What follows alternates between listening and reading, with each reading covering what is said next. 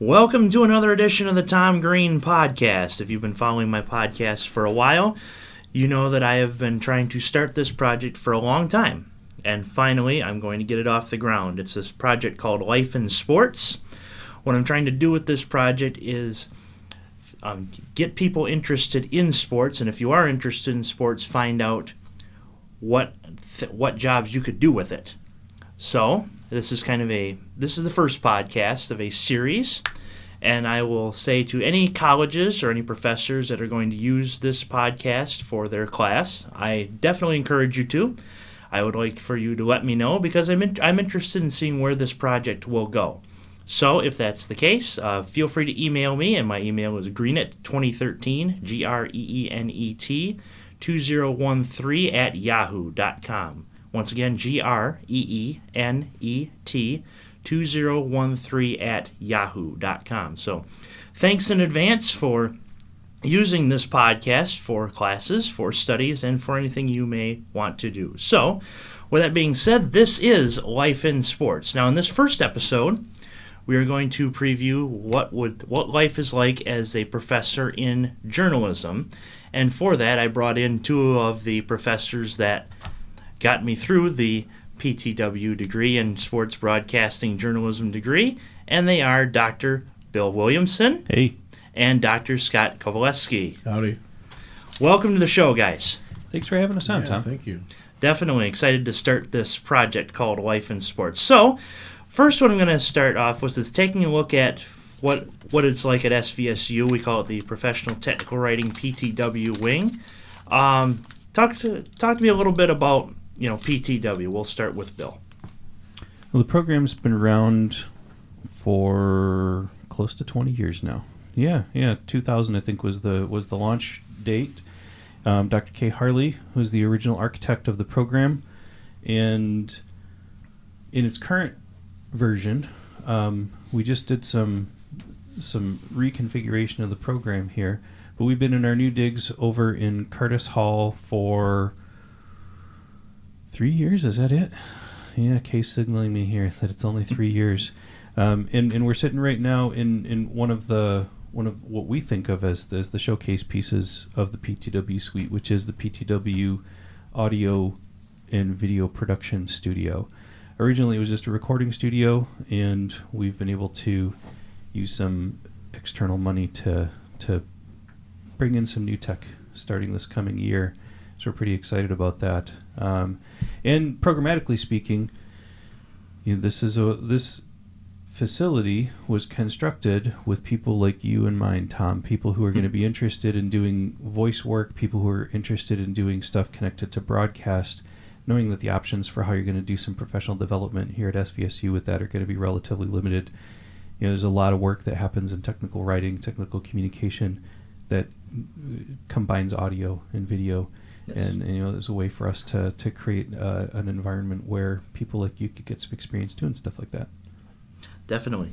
Okay. Yeah, I think programmatically we're at a place where things are really exciting. We've added a couple of new minors to the program. One in user experience design, which brings in some of our expertise as faculty in usability studies and user experience.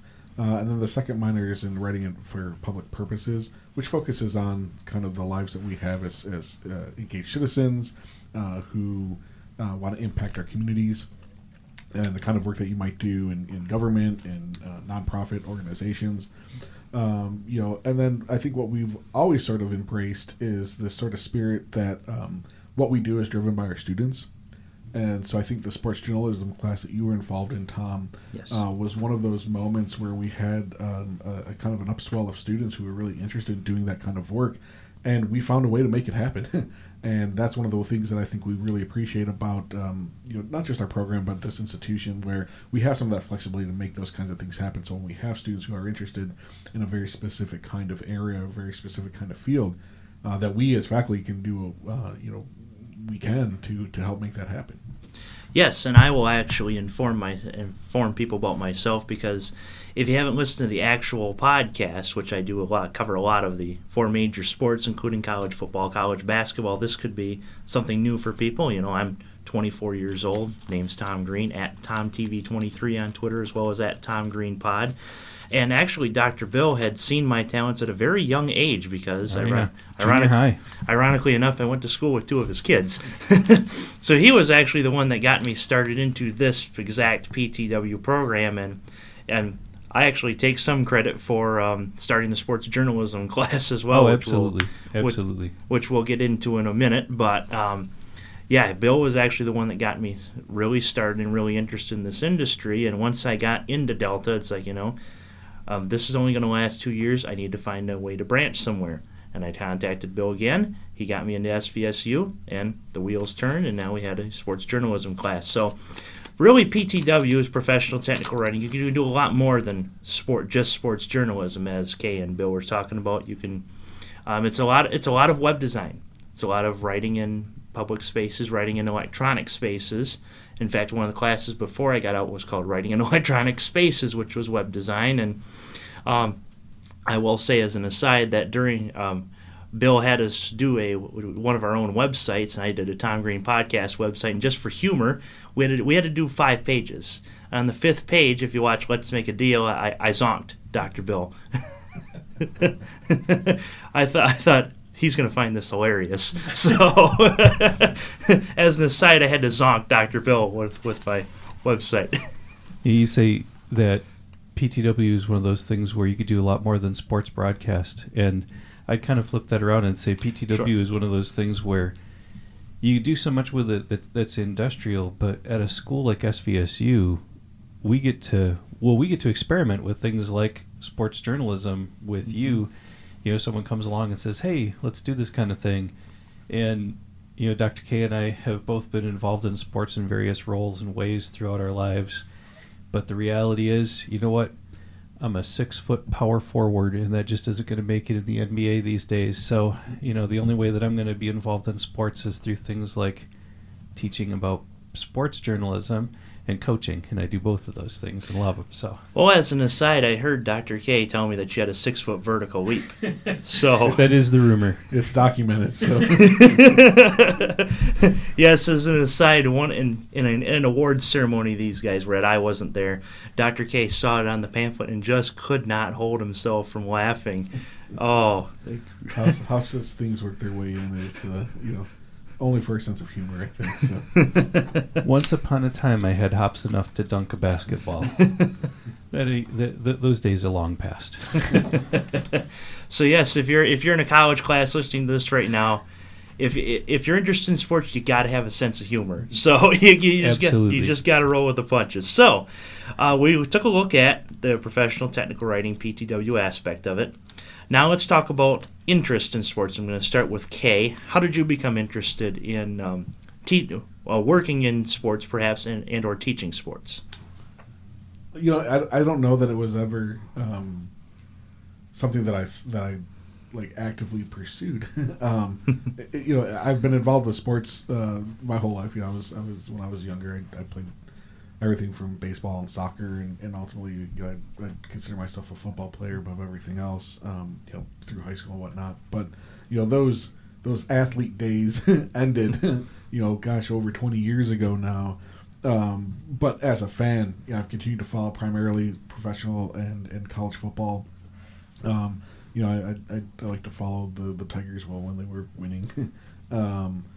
And I think it was sort of that level of kind of critical fanness, if you will, that I think played well into doing a course like the sports journalism class, where we could kind of come in and add those sort of critical expertise that we have on and knowledge of sports and particular sports and that part of it I enjoyed being able to share and teach. And then I think the other side, just not just the sports focus, but the focus on production, audio and video production and broadcasting. Yes.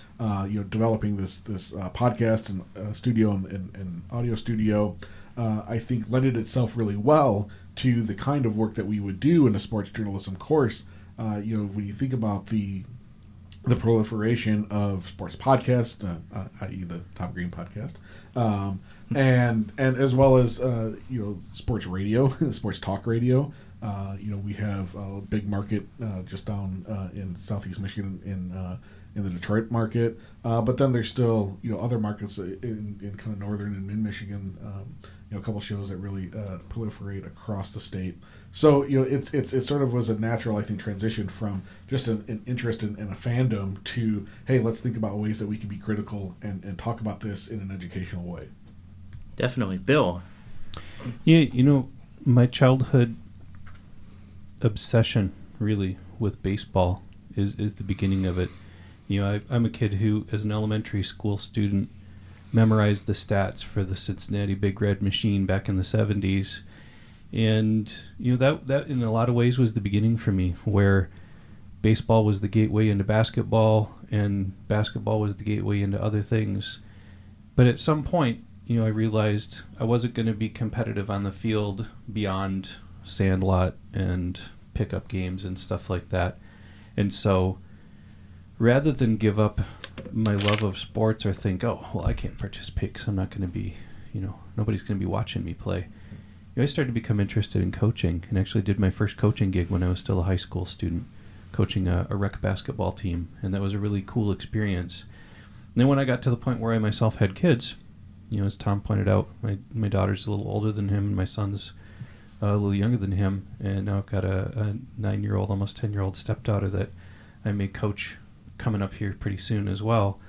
Having that kind of a component in my life got me looking at sport in a different way. How do I pass on that kind of passion and that kind of knowledge of the game? And my soccer teams, I coach varsity soccer at the local high school, and my teams are known for their sports acumen, their soccer intelligence. It slows down the development at the front end because I'm not just teaching them basic skills, I'm teaching them knowledge of the game. And those kinds of things, the interest in stats as a kid and the thinking, how do I break this down? How do I design a team that's going to beat another team? How do I design plays, moments, all that kind of stuff? That kind of analytical mindset is something that really feeds well into taking a crack at teaching this kind of stuff at the collegiate level. And so one of the things that happened in the course that you were in, Tom, yes, was that we talked a lot about examining, observing, looking for patterns and structures and habits and practices in the broadcasts. And we looked at ESPN, and we looked at other broadcasts as well. I mean, certainly ESPN is one of the tops in the U.S. at least. But we looked at a lot of different kinds of publications and a lot of different kinds of broadcasts, both television and radio, and we were looking to see, how does this kind of stuff work? The kind of analytical mindset feeds really well into that sort of a setting, and that's of course what we tried to pass on to all of you who were in the class, with some pretty cool results, I think. Yes, definitely. And one thing I'll say to perhaps the students that are listening to this is that you see a lot of former athletes, you see a lot of greats that take up the broadcast booth, and absolutely. Bill and Kay pretty much outlined that you don't necessarily have to be a great to get into the broadcast booth. I've noticed that a lot on ESPN and Fox, that it's a lot of ex-athletes, but not ones that are going to be in the Hall of Fame, ones that perhaps got their career cut short by injury. So you don't necessarily have to become a Hall of Fame athlete to work in sports. Well, and I'll point out that we're in the Moneyball era of sport in general, and that kind of mentality has invaded every major sport. And it's a demonstration that you don't have to be an athlete, you can be a stat guy, and you can have not just a place, but a very lucrative career in sports. You just pick your sport. And the thing was that my next point was going to be analytics. There you go. I stole your thunder, man. Of course. We are in a Moneyball type era. Of course, in baseball, we have the shift. Right. And just a few weeks ago, George Brett was interviewed by, I forget who, but he was asked about the shift, and he said, I'd hit 400 every year, because he would find the opposite side of the field and hit the ball. So, yeah, it just, analytics is a huge part of this industry, and if you have to know your stuff. Look at now, and I know I'm in school, so maybe I shouldn't mention this, but look at DraftKings and FanDuel. They're very analytical, and I admit that I'm a player of FanDuel and DraftKings. Now, albeit $1 games, I don't gamble too much, but you have to really look at the data and analysis and pick wisely if you're going to win. It could be the difference between winning $300 like I did once or losing. So. Well, and you look at an organization like one of those and the game from that perspective, and yeah, your point from before, it fits really well there. You see a lot of people that don't look like they're part of sports who are part of sports, and more to the point, because of analytics, are making a lucrative career out of sports, having never maybe stepped on a court or a diamond or a field or a pitch or wherever to participate directly. They're in it because it's a money-making opportunity, and because all they have to do is analyze some things and pay attention to the game.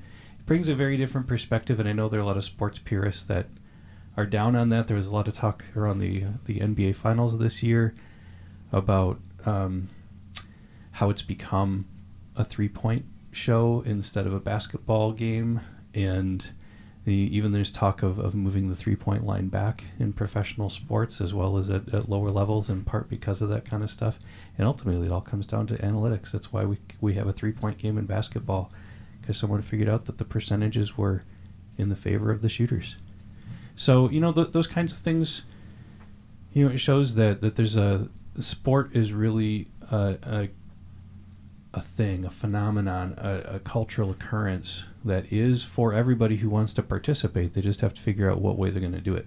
Yeah, and that's honestly inspiration for this project, is that there are so many jobs you could get in the world of sports, and I honestly think it starts in the classroom. Your ideas and inspiration start in the classroom. That's why I chose to start the project with college professors, is that we appreciate that. Oh, of course, they helped in the classroom, and when you get to take the ideas from the classroom into the real world. So we talked about that. Let's talk about the sports journalism class. What because Bill was really the one that thought of the idea at first for the journalism class. What inspired to the start of sports of this class? Maybe it is me that inspired you to start this class, but the academic structure here, the one place where we have freedom is if we are in control of a special topics course, or if we want to do an independent study. And one of the things that I typically do with an independent study is, someone like you comes along, and I know that you're interested in doing something with that, so we start some casual conversation, and it comes around to, hey, let's do an independent study course, and I always throw it out to that student. See if you can find some other people who are interested in that same topic. And in this particular case, in chatting about it around the office suite, Kay was interested in it as well, having had his prior connections with sport and broadcast and media. So it seemed like a natural thing for us to try to coordinate it. And then by the time it all came together, I think we know this, but the people who are listening, this is news to you. We wound up getting 5 students who were interested in it. We did a weekly independent study session where we would analyze broadcast, practice broadcast, went through a whole range of different elements of sports journalism, from print to audio to video, and really played with a lot of those different ideas. But ultimately it comes down to, hey, we're interested in doing this. It's a legitimate pursuit for us to take on. It fits within the context of the program, and we've got a studio, we've got people interested. Let's see what we can do with this kind of thing. And I love that freedom that we have to do things, as Scott was saying before, responding to student interests and student demand. So yeah, I think the conversation started with you and I, and it didn't last with just the two of us involved for very long before we had a whole crew put together. And the rest, as they say, is history. Yeah, so basically, Kay had heard this conversation about sports. Continue. Well, I thought it was a good opportunity to, explore an interest that I hadn't had an opportunity to explore yet as a faculty member. We do a lot of really cool things, and a lot of, as Dr. Bill mentioned, a lot of the special projects courses are opportunities for us to, bring in our interests and our research and develop courses around things that we enjoy doing. However, sports was not one that had come up yet. And so when Dr. Bill mentioned that, he'd been talking with Tom, and there was this possibility of bringing in some more students. Yeah, I said, let's do it. And I thought, as I mentioned earlier, too, it was a great opportunity to bring in this studio and helping students prepare for that kind of work as a sports broadcaster or sports journalist, somebody who might want to start their own podcast or be involved in some sort of sports radio. Certainly, we try to incorporate some video production as well, though that admittedly is where it was limited. Yeah, it was limited, and actually that's what led to us writing the grant last year to bring in a whole bunch of video production equipment, so that now we feel a little bit more comfortable doing. The next time around we will be able to simulcast. Yeah, and so even that for us, I think, was a good learning experience of where were our limitations and how can we push what we want to do and offer more experiences for our students as they go through this course like this. Yes, definitely. And those that are listening to the podcast for the first time may not know how I started this podcast. And really, it was just about when I started at SVSU. A couple guys named Brandon Rush, Jeff Lyons from a small group called 3 Point Stance Magazine said, hey, we like your talents. We've worked with you at Pick 6 Magazine, which was a small writing company that was bought out by a company that I'm not sure who they were, but it pretty much went down the drain. So Brandon and Jeff decided, we're going to try this again.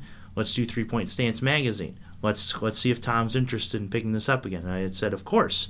And so that's how I started the podcast. And I honestly didn't know really what the heck I was doing at first. In fact, I was doing my 10-minute podcast from my truck outside in the parking lot at SVSU and just recorded content for the week. And as soon as I got in a USB microphone and a computer, which my parents had, that's how I really got the show started and, of course, incorporated guests and stuff like that. And that's how this podcast has gotten bigger and bigger. So really, I have to thank Brandon Rush, Jeff Lyons at first for starting this show. But, of course, Bill had gotten my first steps off the ground into this real reminds sports me journalism. of Yes. In the 70s, I saw this poster that someone had probably stolen from somewhere and put on their bedroom wall. And it was from New York City in the birth of punk, and it was a picture of a hand on a guitar, and then there were 3 chords that were laid out on the side, and the poster literally said, "Here are 3 chords and a guitar. Start a band." And that's sort of the idea here. That all you need is a topic to talk about, a way to record it, and a way to get it posted somewhere, and you've got a podcast. It doesn't take a lot of technology. We've slowly refined the kit that we have, and we're gracious and grateful about the monies that people have granted to us so that we can continue to develop this. And although our inspiration is students, I'd be lying if I said that I wasn't geeked out about all the stuff that we get to play with, and I'm an old tech geek as well as a stat guy. So opportunities to play with things and people who are interested in playing, that's really what it's all about. And so you coming in with something like this, hey, the willingness to start simple and just roll with it. Clearly, you made an impact. You drew attention, and you've continued to evolve and refine your kit and your habits and practices along the way. And if now you're at the point where you're looking at making the next step into an even bigger stage, and that's part of what this is all about as well, is having something that you can showcase that people are going to be interested in, and then they can see, hey, this dude's got some vision. Let's bring him on mic. Let's bring him on board, and let's see what he can do. Yeah, and I would think from a student perspective, looking at the professor, is that it's after the student graduates. Where do they go from here? And that's, right. I would think, is another inspiration for this class. Did you have anything to add? I'll just say your story about kind of starting in your truck, I think, is it's really illustrative of the accessibility of doing something like a podcast, and that was one of the things that always really interested me. Even with some video production stuff, how really accessible, a mic, a camera, a computer, and you can do some really cool things that we otherwise wouldn't have had access to. I mean, when I was going through my undergraduate experience in my late teens and early 20s, certainly a lot of this stuff wasn't as accessible as it is now. And so that sort of like, getting that start like that is a really neat story for me. But I think, one of the things where, a course like this can help, though, is to develop that talent and to help provide an atmosphere where we're able to share ideas and things that, that was really great. And maybe you want to think about this. And so being involved in a course atmosphere, I think, with your peers and with faculty helps to really hone and refine your skills as a broadcaster. Because let's face it, one of the really scary things about doing is getting in front of a mic and hearing yourself. I mean, how many of us, even in that small, 5-person independent study, didn't want to wear the headphones and listen to themselves when they were recording those first couple times, right? It feels people out. It does. Yes. They feel uncomfortable, right? They don't like being on mic. They don't like hearing themselves. They don't like knowing that there's going to be some sort of audience necessarily that'll listen to what they have to say. And as they say things that are unscripted, right? We sit here today. We don't have. I mean, you've got some notes, Thomas, in terms of topics that you want to cover, right? But this is all relatively unscripted, and so that can really scare people as well, where you don't have that sort of that ability to read off a script or go back and erase and revise and delete what you just said. I mean, sure, we could do some things in post production, for example, but by and large, it's a really kind of scary thing for people who are new to doing any sort of broadcast journalism or even just podcasting. And so to have that experience of getting in front of a mic and getting feedback from your classmates and from faculty helps to develop that confidence, and it helps to develop sort of your on the feet or on the fly thinking, on your feet kind of thing. So yeah, I just screwed up there, and we won't edit that. But yeah, I mean, that's the kind of thing I'm trying to point out, though, is that we have that ability to develop that confidence in front of the mic. So when Hollywood gets a hold of the story and Seth Rogen is playing you sitting in a dilapidated F-150 in a parking lot in Essexville. Actually, it would be a Ford Ranger in the SVSU parking lot, but still point proven. Hey, Hollywood messes with details. Well, of course. As far as that goes, there's another Tom Green out there, so you might have to develop a stage name here.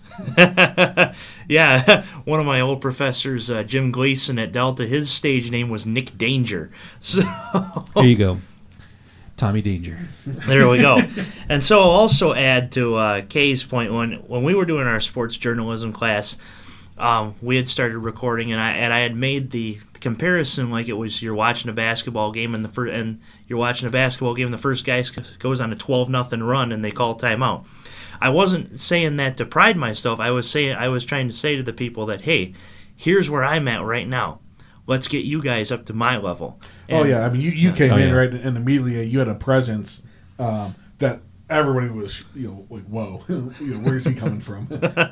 Who's this dude? I thought Tom was in class with us. I mean, even me. I mean, it blew me away. The first time we had you on mic, you were prepared, you were confident, you had a presence on the mic that. Was a little bit better, but at the end, I mean, I think you did. You raised your classmates' level, and I think at the end, everybody felt really comfortable being on mic, and we had that little sort of around the horn competition kind of thing to end the semester. Man, and people did really well with that. That was a lot of fun. Yeah, one of our classmates, Nick Polhill, I was surprised that he outdid me in one of the rounds. I'm like, what is happening here? I was going to mention Nick at some point in the context of that class, because you made the point earlier about sport being something that appeals to a really, really wide range of people. Mm-hmm. And so we had a gentleman in class who was into hiking, backpacking, camping, and absolutely that's part of the sport world, and especially here in the state of Michigan, that's a huge part of our culture. But until Nick showed up interested in participating in the class, we hadn't even thought about that kind of stuff. And so he really challenged us just by his very presence and the kind of interests that he had to blow open our preconceived notions of what it meant to be doing a sports broadcast or to be doing sports journalism in any way, shape, or form. And it's interesting how something like that on day one felt fringe. Maybe that's not even the best word for it, but outside of the box of what we were all thinking about when it came to sport, really changed a lot of the dynamic in our sessions, and really caused us to rethink the nature of sport itself and what we call sport. And of course, we had our conversations joking about our dart sports. And I know, especially in Michigan, I'm unpopular for having the thought that NASCAR is not really a sport. I'll say it. That's okay. But the bigger context that you brought up earlier is that there's a lot of stuff going on, and there are a lot of dimensions, and there are a lot of approaches that we can take to getting into this stuff. Definitely. And with that, I will actually ask the question, and I'll start with Kay. What are we looking at for the future of this sports journalism class and perhaps sports journalism class at different schools that might be listening to this? I think actually kind of bigger than the class where I would like to go, and this may be 2, maybe 3 years out because of the curricular changes that we just made last year. But I would like us to add a program that includes journalism, and it might be something like editing, publishing, and journalism, or some kind of flavor of that into our curriculum. It might start out as a minor, but I think at a place like SVSU, there's a need to create a program that helps prepare students for journalistic careers. That's more than just an off course that we might teach as an independent study or as a special topics course. And within that program, I would very much like to see some kind of sports journalism course be involved in that program. I think there's 5 of you in the independent study. We probably could have easily filled, or at least gotten a course to fly, maybe not filled to capacity, of people in the program. And actually, now that the program is growing, I think that it would be really easy to have a course fly in sports journalism here on campus. When we can pull in audio and TV broadcasting or recording and sports journalism into that course as well, I think that expands what students are able to experience in a course like that. So that's where I think I'd like to see things go is that course continue to be part of a regular rotation in a larger program that includes journalism. Very cool. Bill? The whole thing with audio and video production goes back almost to my beginnings in the program back in 2005, where we've had individual students interested in things. So prior to sports journalism, I had taught variations on journalism, electronic and digital journalism, including video and audio production, all the way back into like 2007, I think. And I had the Loose twins in class, both PTW majors from my early days in the program, who actually produced an environmental documentary on monetizing waste. So things like the grass trimmings from the sides of the roads and so on. And so that interest has been in the program for a long time. And twice now I have taught our special topics course as digital journalism. And I think combined between the two offerings, there were pretty close to about 35 or 36 students, which means that it was packed once and it was a little short on people a second time. So the point of all that is that it's a thread, and it's something that has come and gone in the program, but it's legitimate. And I'll echo Scott's hope that we can have some sort of programmatic development that moves in the direction of audio and video and journalism and publishing and so on. Because I think in addition to being relevant and real, it challenges us and pushes us to rethink the way that we write and think and speak and create and design in other media. And I think it's really healthy for us to be, to really be thinking in a variety of ways about stuff like that. And I'll add in one thing that in part because of the success of sports journalism, we've actually talked about proposing a general education speech course that's on podcasting. Right now there's nothing like that offered in this institution. And I'm not sure if that's an idea that's found its place elsewhere either, but how cool would it be to be taking, completing your general education credits and to do a class where your presentations are delivered as podcasts? I mean, that's very real, that's very contemporary, but it's also relevant to a lot of professional and academic settings. Yes, definitely. And as far as I see for the future of perhaps the sports journalism class, perhaps if I get big, if I get There you big go. in the sports world, people could look back at this class and say, here's where Tom got his start. And a lot of people could perhaps enroll into the class because this is where Tom Green got his When start. you donate money back to the PTW program, we will name the studio after you, There we go. So there's and we can have our own Tom Green show. there we go. So yeah, it's small right now, this journalism program, but hopefully it gets really big, and perhaps this podcast gets really big with different guests that I interview and perhaps different schools that listen to this show. Maybe Bill, as an aside, you could get as famous as Jenny Reddish.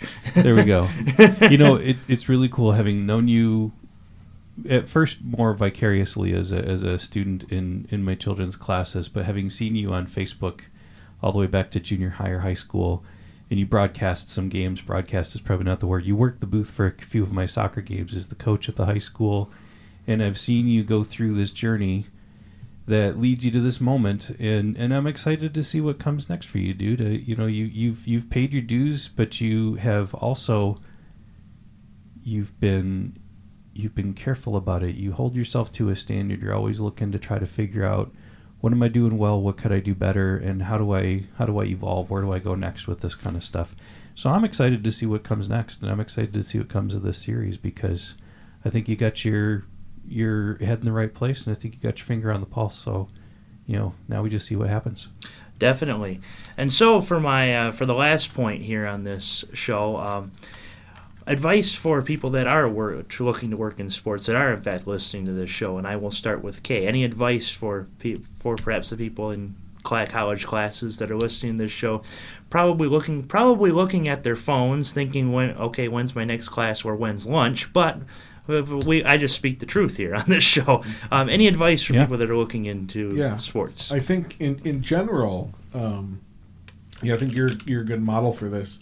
Somebody who has an interest in a particular area, in your case it was sports and sports broadcasting and sports journalism, finding a way within your program to make that happen. So if it's not offered, like it wasn't offered regularly here, have those conversations with your faculty and say, hey, I'm interested in doing this kind of thing. Is there a way that we can make it happen? Would you be interested in doing an independent study or special topics that would revolve around these ideas? Don't ever be afraid to go up and talk to your faculty about some idea you have, as crazy as you think it might be. I can speak as a faculty member, and I think I think I probably speak for Bill, but I won't. But we like to take on new challenges, and we like to think about things that we haven't had an opportunity to do around here before. It gives us an opportunity to expand our skills, to try things that we don't often get to do, regularly get to do, and it helps us kind of push our limitations, like we mentioned. We realize that we're really well set up to do audio stuff, but we weren't so really well set up to do video stuff, and now I think we are. The other thing that I would say, just kind of more specifically perhaps, is whether you're writing for sports journalism or any other kind of journalistic activity, it's about finding the story. And that was one of the things that I really wanted to kind of help instill in you guys when we were working through that course, is what's the story, what's the hook, what is that angle that you want to take. And here's where you can then bring in your familiarity with the sport, your expertise with the sport, as well as your sort of critical eye in terms of whatever the issue or topic may be. And then the last thing I think I'll offer is the way that journalism is going in general. It's not just writing on paper or on screen anymore. You have to be really versed in all sorts of different kinds of media. Certainly right now, Twitter's been the big thing for a number of years, and you see a lot of the sports journalism, who's the first to break a story on Twitter, right? Twitter will continue to be big until something else comes along. Yes. And then what's that thing? So being comfortable with writing, with speaking, with being on camera and being on mic and developing, again, that confidence to be able to speak and talk and write across a variety of media, I think is really important. So if you can get an experience doing all of those things, as technology changes and dictates how we share information, you'll be better prepared for those changes. Definitely. Good advice. Bill, advice. I'm going to keep on that same thread, and I'm going to going to say, whatever gets you geek on. I really emphasize in my classes, regardless of what the class is, speaking from a position of expertise. And it always throws students at the beginning because they don't think of themselves as being expert in anything. And again, I'll echo what Scott was saying. You look at the journey that you've been on here, Tom, where Yes. you had an interest and you were willing to play around and, had the audacity to think, hey, I'm going to create a sports show and I'm going to do some recording and I have thoughts, darn it. And, you have cultivated expertise in sports that you didn't have at the beginning. I remember a time when you didn't really know that much about soccer, for example, and yet you have made it your game. And anyone who listens to you talk about soccer, or if you were to do the commentary on a broadcast, they wouldn't know that you didn't begin there. And that's a cool thing. So you took a general interest in sport and a general ability to research and to immerse yourself in sport, and you've really turned it into a thing. And that kind of a passion, like I said, that you're getting your geek on, that kind of expertise really can become something that is lucrative, that's career oriented. I mean, if you look at our culture in the last 20 years, we've seen blogging come and go and come back. We've seen podcasting come and go and come back. We've seen vidcasting come and go and come back. There are people who do nothing but record shows that are posted on YouTube, and they make pretty phenomenal amounts of money. And it's a select few that are actually able to support themselves with that kind of stuff. But it's interesting that, we've come to a point where, technologically speaking, it doesn't take much, and it doesn't take a lot of investment for you to act on one of those impulses to create, and that there might be people out there that are willing and interested to support you in that endeavor. And that's a really cool thing. And anytime that a class can become the impetus for something like that, or where that can become the impetus for a class, that relationship between education and professional development and the ability and willingness to go back and forth between those things, that's really why I'm in higher ed. I mean, that kind of openness to possibility really drives a lot of what I do, and keeps me excited to be coming back semester after semester. I've been doing this a while. 30 years in the industry is a bit. Definitely, and some of it I think is willingness to give back. Of course, going into higher ed, and that's kind of how I wanted to start this project. Is that I've done a lot, and I'm still a free agent in the sports world. And so I've done a lot, and I'm still yet to get paid for it. So how can I give back to people that want to do stuff like I am, and that's what's inspired me to start this project. So definitely a great conversation with Dr. Bill and Dr. K.